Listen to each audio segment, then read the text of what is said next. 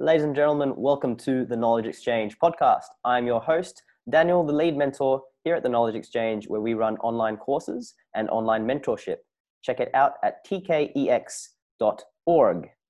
I'm joined today, for once, we have a local guest this time from Sydney. He is Joe Pemberton, strength and conditioning coach.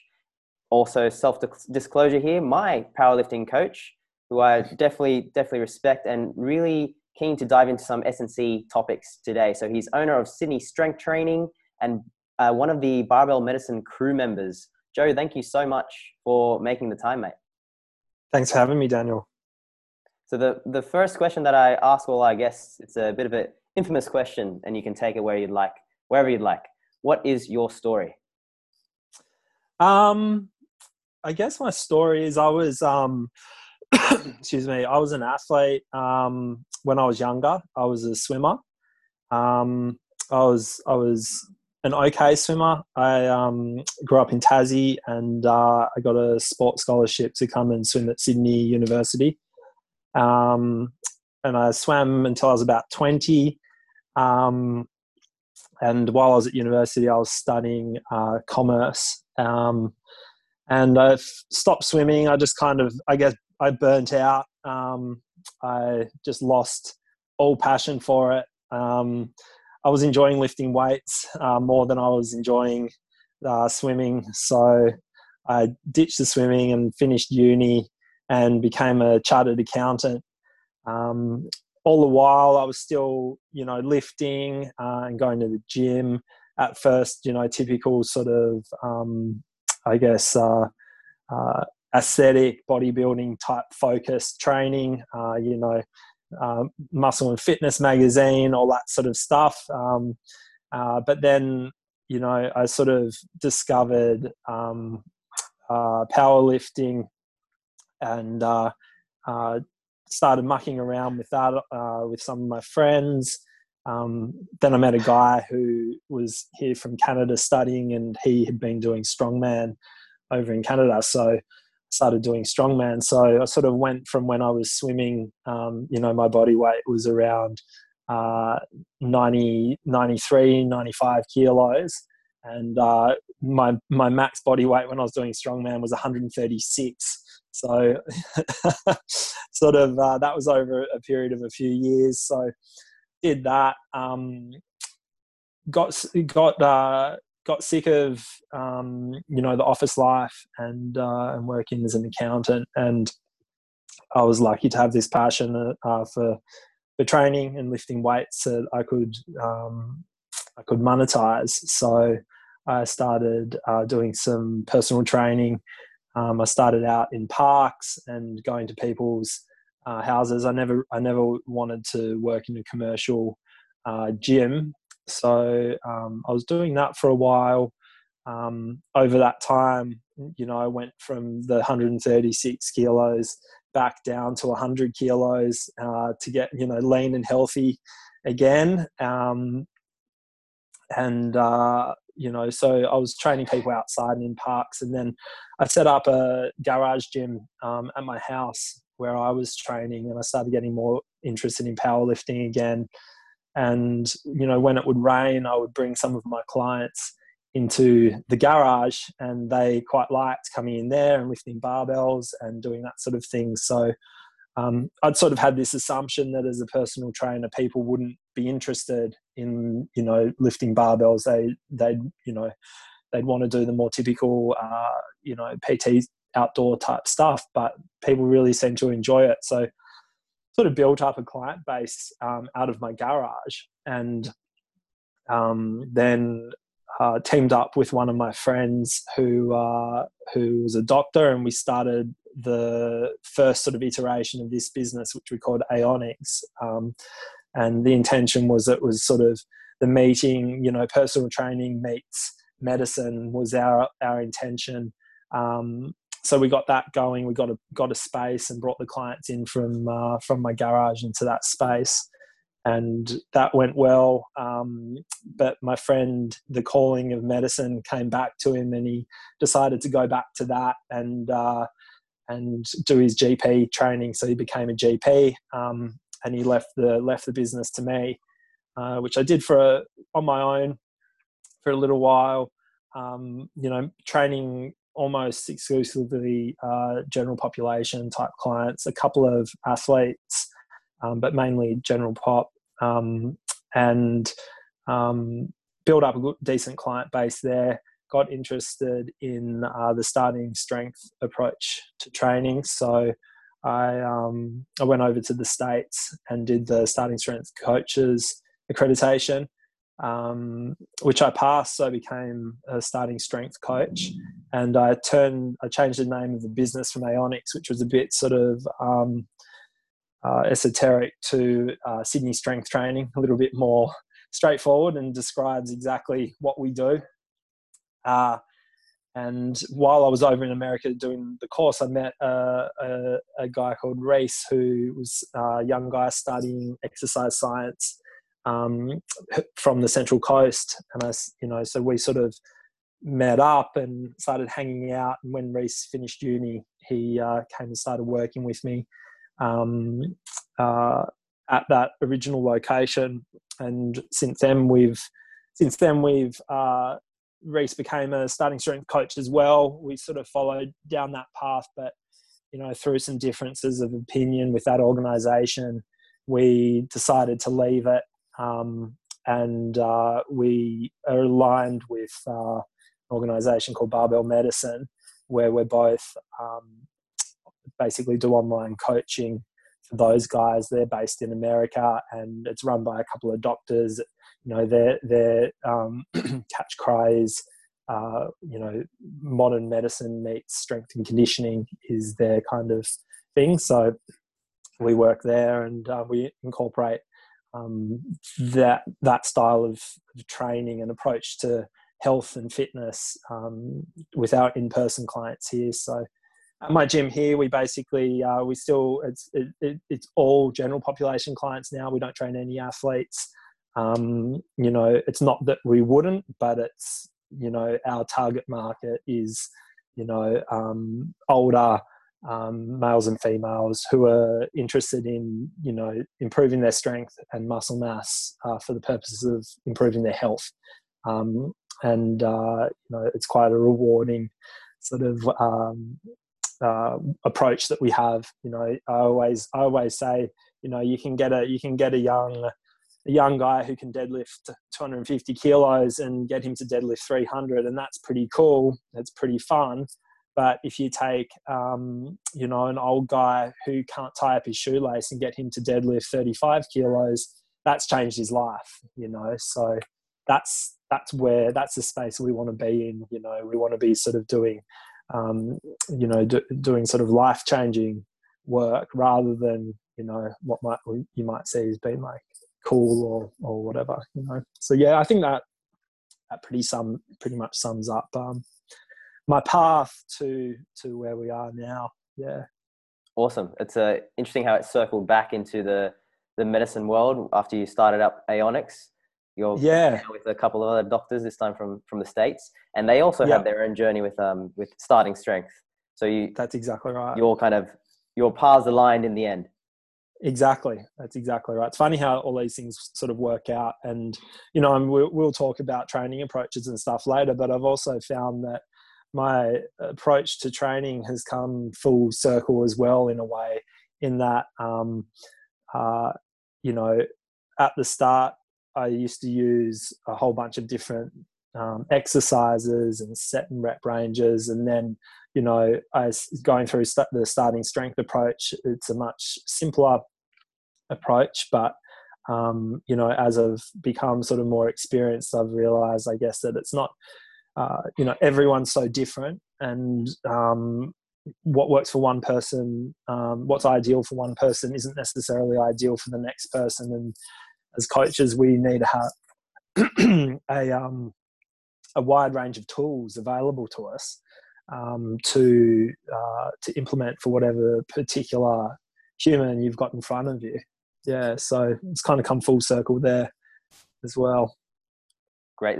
When we'll dive on some of the underlying principles behind the individual approaches to conditioning and strength training and programming. So I wanted to touch on a previous experience of yours with back pain. So you had an injury. So could you tell us more about how you had it, how it came about, and what you did for your own rehab? Yeah. So I've had, I've had, as a lot of people do, on and off back pain over the years. No specific event that I can point towards that caused it. It's just my back gets sore.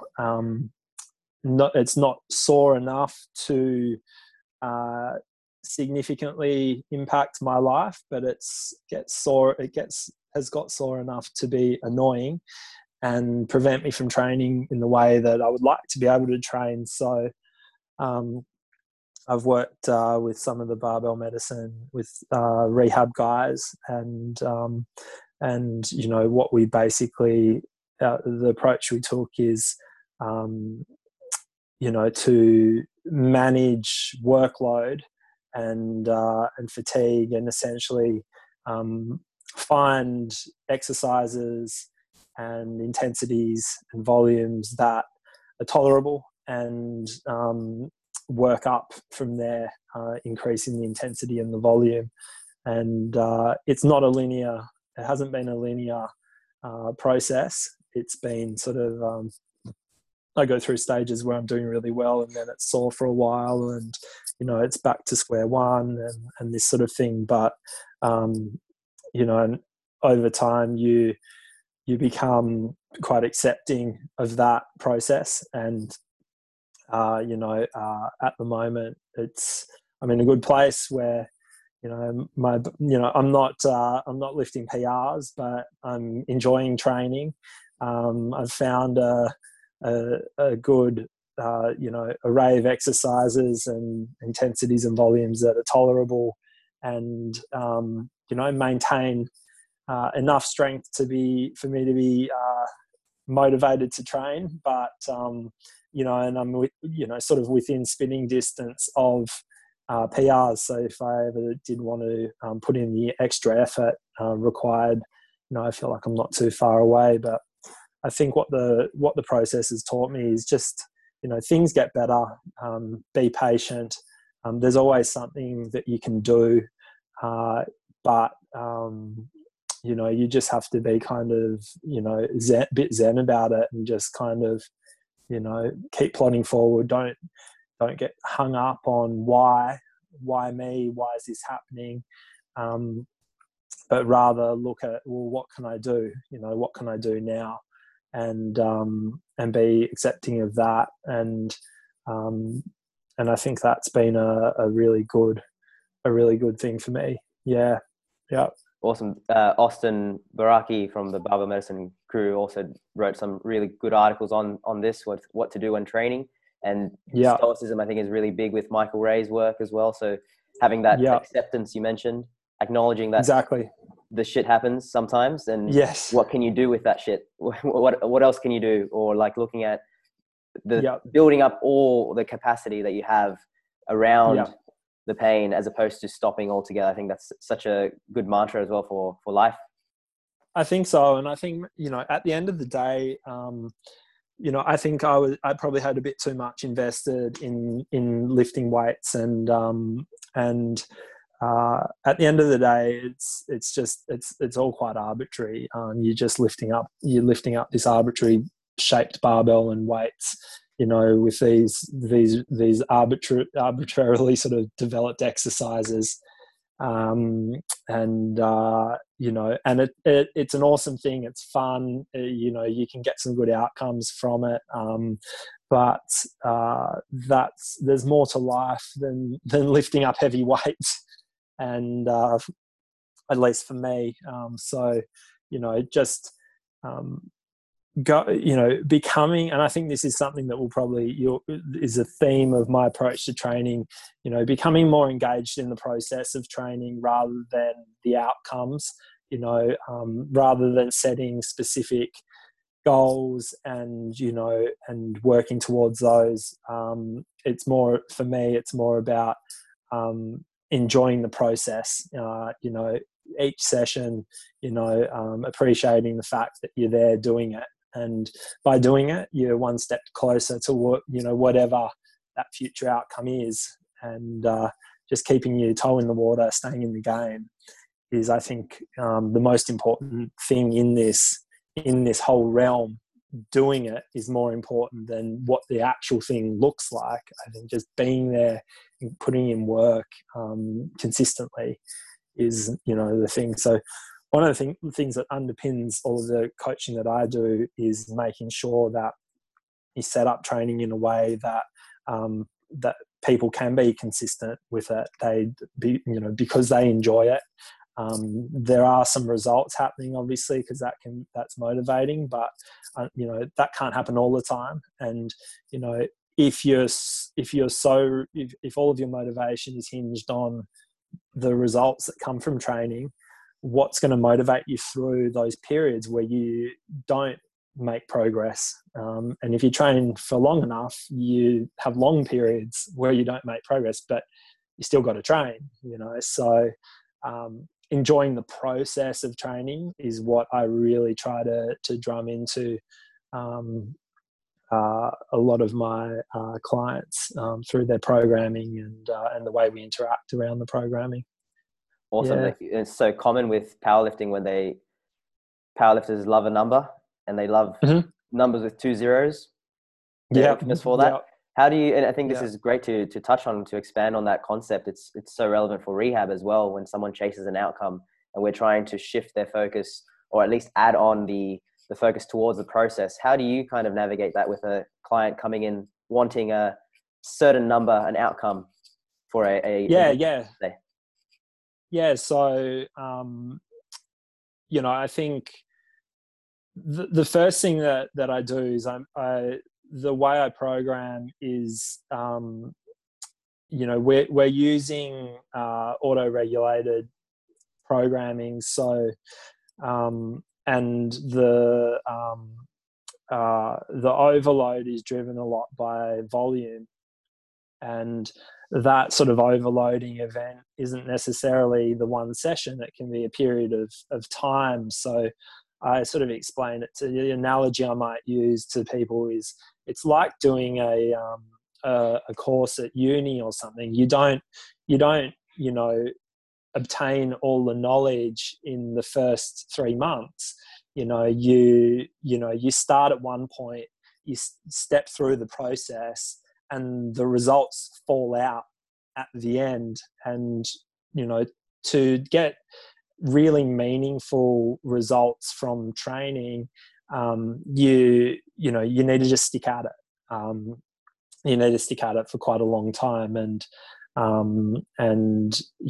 setting people's mindset up to see each session as essentially ticking a box, and then deriving their pleasure and enjoyment from that box ticking is what I aim to do. So, to use it, to bring that to a rehab type scenario, which we deal with quite a lot, keeping on doing whatever movements are required in that rehab setting. If you're there doing it, you're taking a step forward, and, you deserve to pat yourself on the back.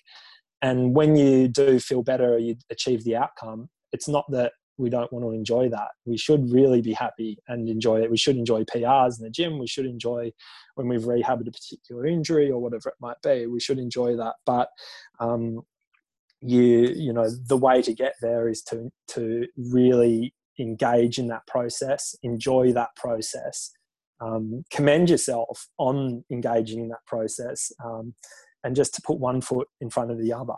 And that's, rehab more than anything, because it can be demotivating how light, and how much within your sort of perceived capabilities some of the things you're doing in rehab might be.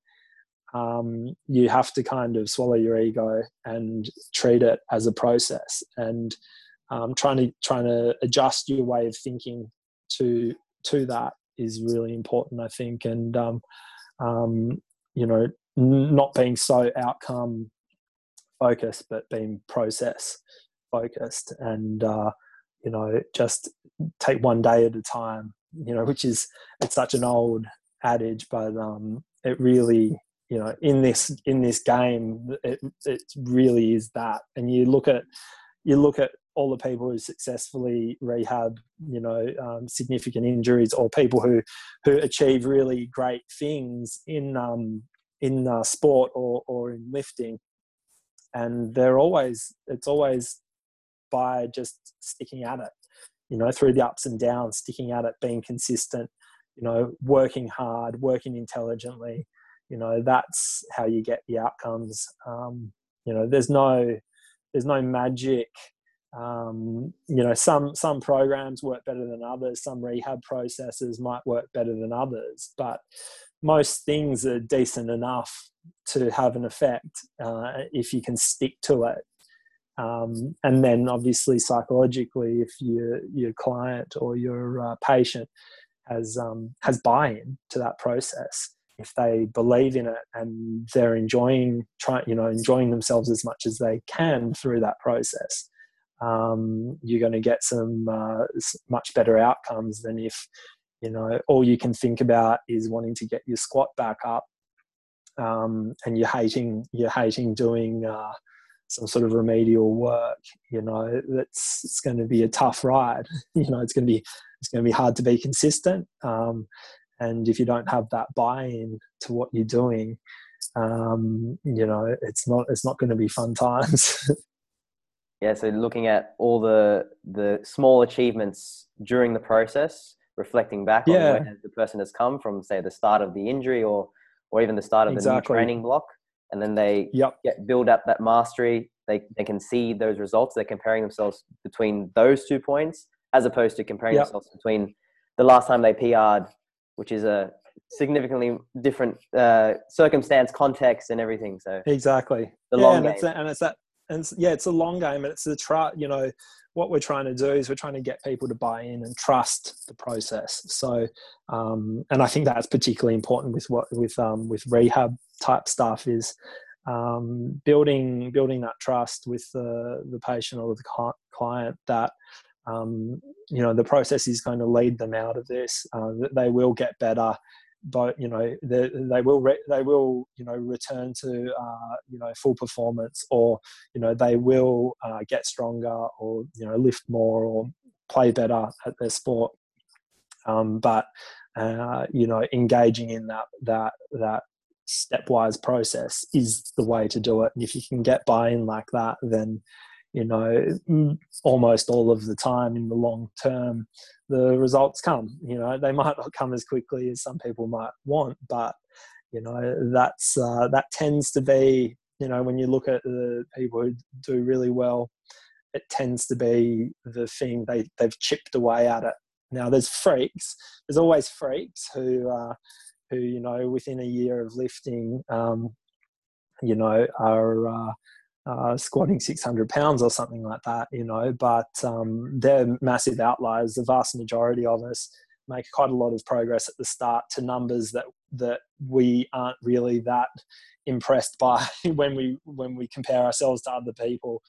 And then the years that happen after that, we're just slowly chipping away at it. So I guess what it comes down to is expectations, what someone's expectations are out of it. And as a coach, I think an important part of coaching, or in the clinical sort of practice, it's helping people to manage their expectations in a really respectful and productive way, so that they aren't disappointed and disenfranchised by the results that they get. If somebody expects to add 50 kilos to their squat in a year, but they only add 30 and they're disappointed, that's nuts. So trying to say, hey, look, any progress is pretty awesome, but it's more nuanced, it's more subtle than that, because you can't just tell somebody to adjust their expectations. You can't just say, hey, you shouldn't expect to do that. You should expect to do this tiny little thing. it's more a process of getting to know somebody, getting to see what motivates them, what drives them, and then demonstrating to them, what's possible, and helping them to derive pleasure from those little wins and from any progress, because, once you've been training for long enough, you realize that, you sometimes go years without making progress. I'm probably in a year now I am in a year now where I probably won't set a PR. What drives me to keep training? That's the enjoyment of it. I'm doing it. I'm doing the thing. I'm healthy. I feel good. I think that's the important thing. That's kind of the underlying philosophy of all of our training that we do here. Yeah. Awesome. And it's so easy. It's much easier when the program is auto-regulated. So it takes into account those spikes, and we're having those conversations about finding out the driving reasons behind why someone wants to do something. Once we find out that reason, then we can help them along the process. I wanted to touch exactly right. The concepts, the principles behind this way of programming, and probably behind all strength and conditioning. So if we'll touch on the first one, individuality, and you mentioned before that there are individual differences. We get the freaks on Instagram that we like to compare ourselves to, and we get the people that perhaps plateau for a little longer than they expected. So how do you factor in or navigate that principle in your programming? Yeah, for sure. So, I always sort of think there's two aspects as a coach that I look at with individuality. There's the person's physiology and how they physiologically respond to the different training variables, and then there's also their psychology. So what do they like doing and what don't they like doing? And as a coach, what you're trying to do is you need to figure out what they respond to well in both areas, and adjust the programming to take that into account. So what physiologically what they respond to is a difficult thing as you first meet them to figure out. You don't know them very well. You don't know if they respond really well to lower intensity, lots of volume, or less volume but higher intensity, or somewhere in between. You don't know that until you've gone through a couple of training cycles maybe with them, and even then you're just stabbing in the dark, because you might go through a high volume, lower intensity type training cycle, and then change things up a bit into the next one or the next block, and do some higher intensity, lower volume stuff. But and they might get really good results, but what you might be measuring is their response to the first training cycle or training block that's being realized in that one. So it's always hard to pick those variables out, but psychologically we can get onto those quickly. As a coach, the main skill that coaches have is that we read people. That's the game. Who's this person? What drives them? How do I package up this thing that I want to do with them so that they'll do it, and so that they'll do it well? For instance, I might program somebody. I say to my clients, tell me if you don't like doing something. There's no magic exercises. If you hate doing squats, I don't care. Like, you can do leg press. Would I prefer you to do squats? Sure, but if you're not going to buy into it, and that's not going to make your training a worthwhile pursuit for you, fine, we can do something else. It's no big deal. So, having a good two-way sort of communication with your clients, I think, is really important. Just getting a feel of what type of person somebody is. Are they somebody who's a little bit more sort of high level thinking, where where they're happy to look at that long term thing, or or is it somebody who is, really interested in the numbers? They want to see those numbers going up, and, taking those two things into, different things into account when you're writing the program, I think is important. So, as a coach, I guess the thing is you're trying to figure out what the best approach is for that person, and what's best for an individual, in reality might not be what you'd expect it to be on paper. And one of the things that I've sort of, my anecdotal experience is that in coaching, there's a big error bar around the programming that you give someone. So as long as it ticks basically, some of these principles we're talking about, people will make progress if they follow a program over a period of time, even if that program doesn't look like what you'd expect a great program to be. And when I first started coaching, you sort of, and we've all go through this where this is the approach, everyone should do this works for everybody.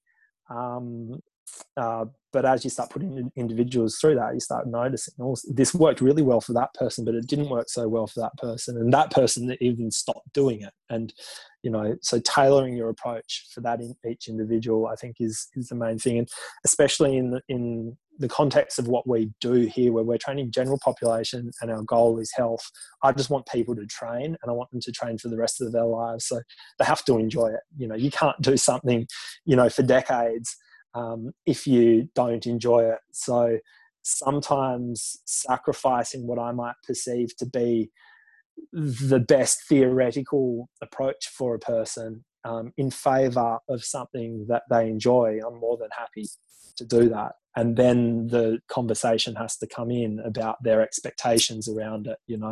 If someone wants to be a national level power lifter, but they don't like squatting, we've got a problem. We have to negotiate this. All right, you're going to have to do some squatting if you want to compete in powerlifting. And having that sort of conversation is the thing. Do you hate it enough that maybe powerlifting isn't the thing that that you want to be doing, or rather than squatting, say 3 times a week, let's try just squatting 2 times a week. Or if if you really hate it so much but you still want to compete, let's squat once a week. But look, is once a week squatting going to be enough for a novice powerlifter to make progress? I don't know, maybe, but maybe you've got to adjust your expectations around how much progress you can make doing that. So all those things are sort of intertwined. Awesome. And it's funny when you talked about the programs, it's similar to the rehab world where we try and put someone into a box according to their condition, and we forget that there's so many other factors involved. And you brought it back to the importance of enjoyment and long-term commitment, engagement with the process is perhaps paramount to a lot of our programming. Exactly. That's exactly right. And I think, I don't envy the task of some of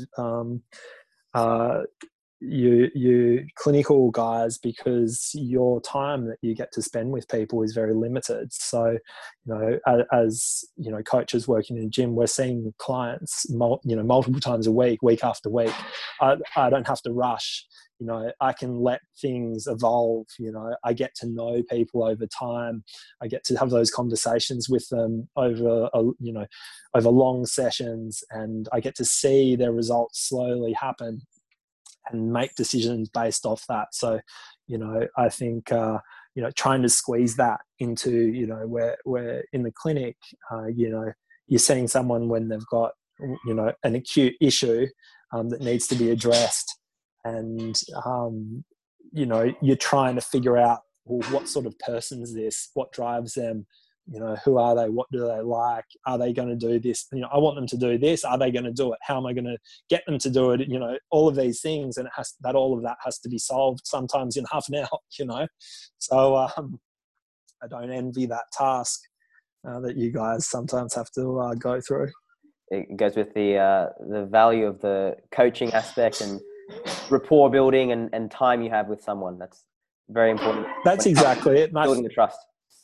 That's exactly it. And I think that's how, we work closely with, with different, different healthcare professionals. And I think that's where, you can get a really good team working on these things, where you might have, a sports doc or a physio or an exercise physiologist who, gets to see people when they're ill, but then, or, when they've got an injury, and then they, you can, diagnose it, figure out what needs to happen, and then integrate with some, with a strength coach or, personal trainer or whoever it might be.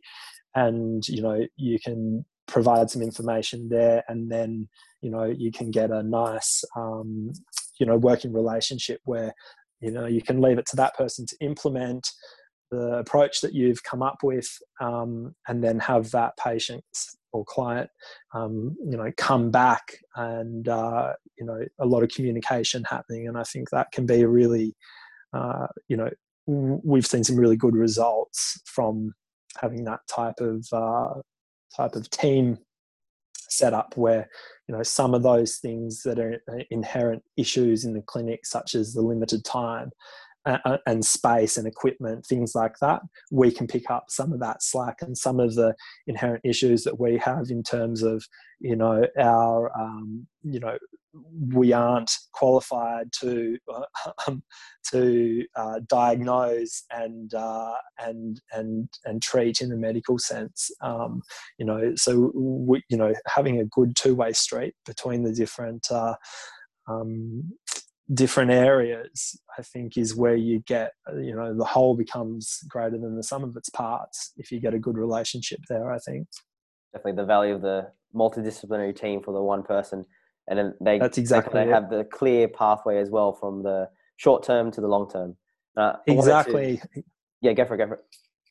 Yeah, and I was going to say, I always come back to this buy-in from the people. And when they feel like they've got a physio or a chiro who really cares about them, and cares about them enough to recommend them to go to see a particular personal trainer who they go and see, and that person cares about them and reports back, and they know that here they are going about their business, but they've got this team behind them who care about them and who are taking, going above and beyond and communicating stuff, that really feeds into the buy-in for that patient client, and they feel special. They feel like people care. They feel like they've got experts who are working together, who aren't being, I guess, arrogant in their area of expertise, and recognizing how their skill sets can match up with others to get the best outcome for that particular person. I think people really seem to enjoy that and feel good about that. Yeah, they feel important, they feel heard, they feel listened to by more than one person. Exactly. Saying similar messages. And I wanted to touch on the principle you mentioned before, with someone who wants to be a powerlifter, but they don't like squatting. So that goes with the specificity principle of strength and conditioning. So how do you touch on that? I think you covered most of it with that example. But is there anything else, or just considerations of employing specificity in your programming for people with general health goals? Yeah, for sure. So, obviously, if someone wants to be a powerlifter, they need to squat and bench and deadlift. If someone wants to be a soccer player, they've got to play soccer. We know about these sort of things. If someone wants to be a marathon runner, they're going to have to run, but what are they going to do in the gym? Well, you want to do stuff that's going to be relatively specific to that task. So, trying to get your bench press, trying to improve your bench press and putting all your energy into that isn't very specific to running a marathon. But often what we're getting people who just want to be healthy. And so we're looking at they want to be healthy and capable. They want to be able to, we're getting someone who's 60 and has noticed, they've never trained and they might have a sore knee or a sore back. They're approaching retirement and they want to go and do cool things. They want to travel and they want to go on hikes and do things like that. And they notice that they're getting weak, they're getting sore. They're concerned that their will to do all these nice things with their extra time is going to be overtaken by the fact that their body isn't capable of doing it. So if someone has a specific task that they're aiming for, we can obviously build that into the program. But generally, what people seem to need is they just need more muscle mass and consequently need to be stronger. So we tend to focus more on compound movements, where you have to support your own body weight plus whatever load we add to that, and negotiate a movement through space, because I think it's probably as specific as we can get to the task that you might perform outside of the gym, without then having to practice every single task that someone wants to perform better. Adding muscle mass and for the purposes of being stronger tends to be what we do. So we balance volume and intensity to do that. We tend to operate in moderate, medium sort of rep ranges and accumulate more sets to get that volume, to get that sort of hypertrophy effect, as opposed to, say, if you were a pure bodybuilder just looking to add the muscle mass for aesthetic goals, where you might, where volume is your thing and you're doing, much higher rep sets and multiple sets of that, and multiple, a lot of frequency on each body part and all of that sort of stuff. We tend to do, use compound movements, use lower rep ranges, say, 4 through 6 reps, and accumulate sets at moderate sort of intensities, I guess, 2 to 4 reps in reserve type of intensities is where we tend to accumulate the work to get that volume, to get the hypertrophy effect, but you get that specificity of the fact that those rep ranges tend to use a heavy enough weight to get somebody used to doing something hard. And a lot of people haven't done hard things. A lot of the clients we've seen haven't done hard things, and that's an important sort of aspect of it. So, unless someone's got really specific goals, the programs tend to be quite general, but the underlying goal is muscle mass and strength for health, and just to improve people's ability to essentially be able to do whatever it is they want to do. Yeah.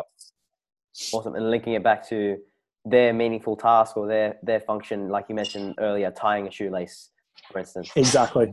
Yeah, exactly. Like if somebody can't tie their shoelace, I don't sort of, if they can't bend down and tie their shoelace, I don't sort of go, oh, well, let's practice tying your shoelace. I sort of would more go, well, what's causing you to not be able to do that?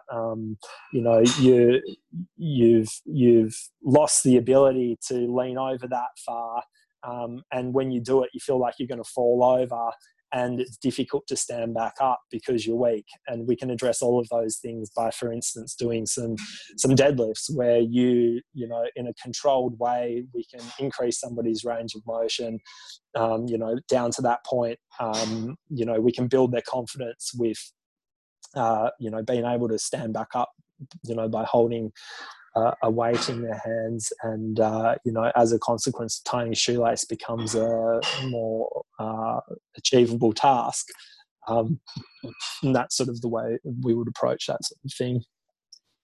And with the value of respecting specificity and also respecting variety, so how do you navigate that balance with? So you mentioned earlier, enjoyment is important. I imagine we'd hit that plateau sometimes when it comes to, if we do this particular movement pattern over months and months, we Yeah. reach kind of performance plateau. Is that when you would Yeah. incorporate some variety, or how would you incorporate variety in a program? Yeah, that's a really interesting question. It's uh, that again, you're balancing that, you know, psychological impact with the physiological one, and, you know, the specificity. So if you took a power lifter, there's always going to be a competition squat, almost always going to be a competition squat, bench and deadlift in their program, because that's what they're going to have to do when they perform in a competition. You know, when it comes to a general population person, you know, what we tend to do is we have variations of those main lifts, those compound sort of lifts, and we tend to cycle through them periodically. So for some people, it might be, you know, some people might be following more of a linear progression type of programming. And, you know, we might progress on a certain lift by adding some volume or some load to the bar each session. And when they stagnate, we might change the exercise, or, you know, we might change the intensity or the reps, or the frequency. But you know, I think, you know, changing the exercise can also be a good option. How often that is, it depends. So, you know, some people get bored, and, you know, they might, you know, you might change exercises more often for those people, and some people might actually really enjoy knowing what they're coming in to do. You know, a lot of my clients that I've had don't like it when I change exercise. They sort of say, I just feel like I was mastering that one. I was enjoying knowing what I was coming in to do, and so we might not change the exercise so often. So I tend to sort of like, if you sort of looked at all of my programs and tried to pick a pattern from it, usually there's always there's usually a paused bench press, a squat, and a deadlift. And then there's usually variations of those lifts, and I usually keep those main movements the same, and then cycle through the variations. And the variations are just subtle differences to those main lifts. So incorporating tempos, pauses, you know, doing things off the pins, different sort of equipment. So, you know, you might use a slingshot or a block, or you know, a different bar on the bench. You might use a safety bar for squats. You might deadlift with a trap bar, or you know, or you might incorporate bands and chains. There's, you know, we've got all sorts of ways to keep training interesting, but also try to produce some novel stimulus. And if you sort of zoomed out and looked at what I do, like if I were to program a long training cycle for someone, I probably cycle through the exercise, those variations of the main lifts, you know, around every 6 weeks, something like that. But it also depends on the person, because what you sometimes find is some people respond really well to certain variations. They seem to drive up their main lifts well, or they really enjoy certain variations. So you might hang on to those for longer, or there might be other ones that people don't like. So, you know, I'm yet to meet somebody who likes doing Bulgarian split squats. So I might program that for, you know, 3 or 4 weeks, and then change that to something else. But you know, it all comes down to, you know, what somebody seems to be enjoying and what seems to be working well for someone. And you know, that's the approach we sort of take. But we do tend to sort of vary the training a fair bit. But for us, at least, you know, we use barbells for almost everything. It always tends to be around those lifts that our programs focus.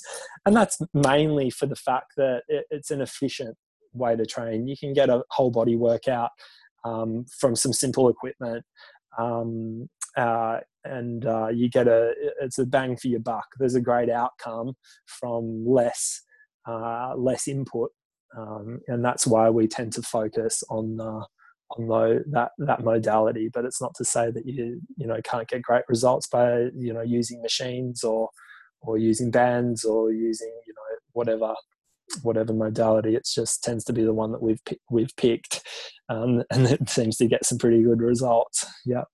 And with that, the variety, would you sometimes see some mistakes of, so I could put my hand up here, where we would program perhaps too many exercise variations within that same block, and then you can't really track how someone is progressing, or if they're really responding to one where there's so many other variables? Would you see that around the scene? Yeah, sometimes. And I think we haven't really talked about this much, because a lot of my approach is, with this sort of this fuzzy goal of health, or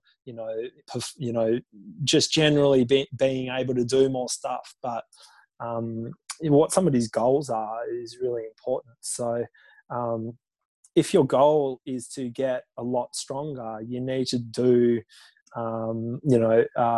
let's say your goal is to get a lot stronger on particular exercises. You need to train in a way that's going to make you stronger in those exercises. So there might be, if you want to be good at lifting, powerlifting is a good example. If you want to be good at powerlifting, you should be having a barbell in your hands as much as you possibly can. If you want to be, if you just generally want to be good at every exercise that exists, then you are going to sacrifice how good you are lifting barbells. You might incorporate it a bit, but you're also going to need to incorporate a whole bunch of other things. So I think if I see a program where somebody's doing 10 different exercises, 5 sessions and 10 exercises per session, the first question I have is, what's your goal here? What are you trying to achieve with this program? And then we can make an assessment of whether that is appropriate. So, if someone was doing 50 different exercises a week, which might look like a crazy program to me, but I said to them, what are you doing all of this for? And they say, I just want to expose myself to as many exercises as possible. That's my main goal. I go, well, you've written a great program.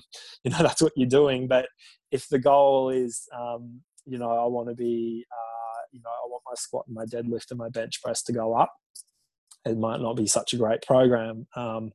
Or if it was, I want to be a better, swimmer, it might not be such a great program.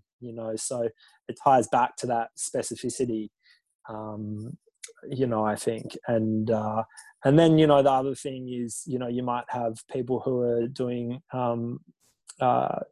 different things too often. So, varying their, they might be varying their program too often. And again, it comes back to, why are you varying your program so much? So a good example might be somebody who trains a CrossFit gym and just does the whatever WOD is up on the board each time, which tends to vary. And, if I might sort of go, what's your goal? And if the goal is, I like the fact that I don't know what I'm going to do. I come in, it's written up, I smash through it. It's hard because I'm not used to doing it. And, I enjoy that. And that's what keeps me coming back and keeps me consistent. Well, you're doing the perfect program for you. But if your goal is to be, great at Olympic lifting, coming in and doing some random program each time is probably not the best approach. You probably need to incorporate a bit more of that thing, which you want to be better at. It's kind of a balancing act, I guess. But I guess it's, as a coach, you're trying to make people aware that, aware of what their goals are and aware of what the best way to achieve those goals might be, or not even the best, but what the approach to achieving those goals might look like, and whether they're willing, whether that's something that they would like to do, and if not, perhaps those goals aren't the right goals for that person at that stage. Yeah, interesting. So going with the goal in mind first, and Yeah, trying to make that program a little bit flexible so they don't get tempted to just program hop, and then you're managing their expectations so they stay with the long game of results with the knowledge that it goes up and down. that's exactly right. That's exactly right. Yep. Yep. Awesome, Joe. I think we touched on a lot of the key concepts in strength and conditioning world, and it's so fascinating to see the overlaps with life first and foremost, Yep. and also rehab as well with the principles that underlie a lot of the rehab programs that are out there. So Yep. thank you so much for spending this time with us. I wanted to Thanks for having me. give a quick plug as well to Sydney Strength Training, and if our listeners wanted to find out a little bit more about you and what you do, where can they find you? sydneystrengthtraining.com.au, and on Instagram we're at Sydney Strength Training. So get in touch with us if you're interested. And we've got some information on the website. We've got a bit of a blog there, and you can find out a bit more about our approach and what we do. So it's good, and we're always happy to talk to people in the industry and people who are interested to. We're a private gym, so it's not an open membership type thing. So, any professionals who are interested, we're more than happy to have a coffee and do a session, so anyone who's keen, get in touch and we can catch up. Awesome. Love your work, Joe. Really appreciate your time. And until next time. Awesome. Thanks, Daniel.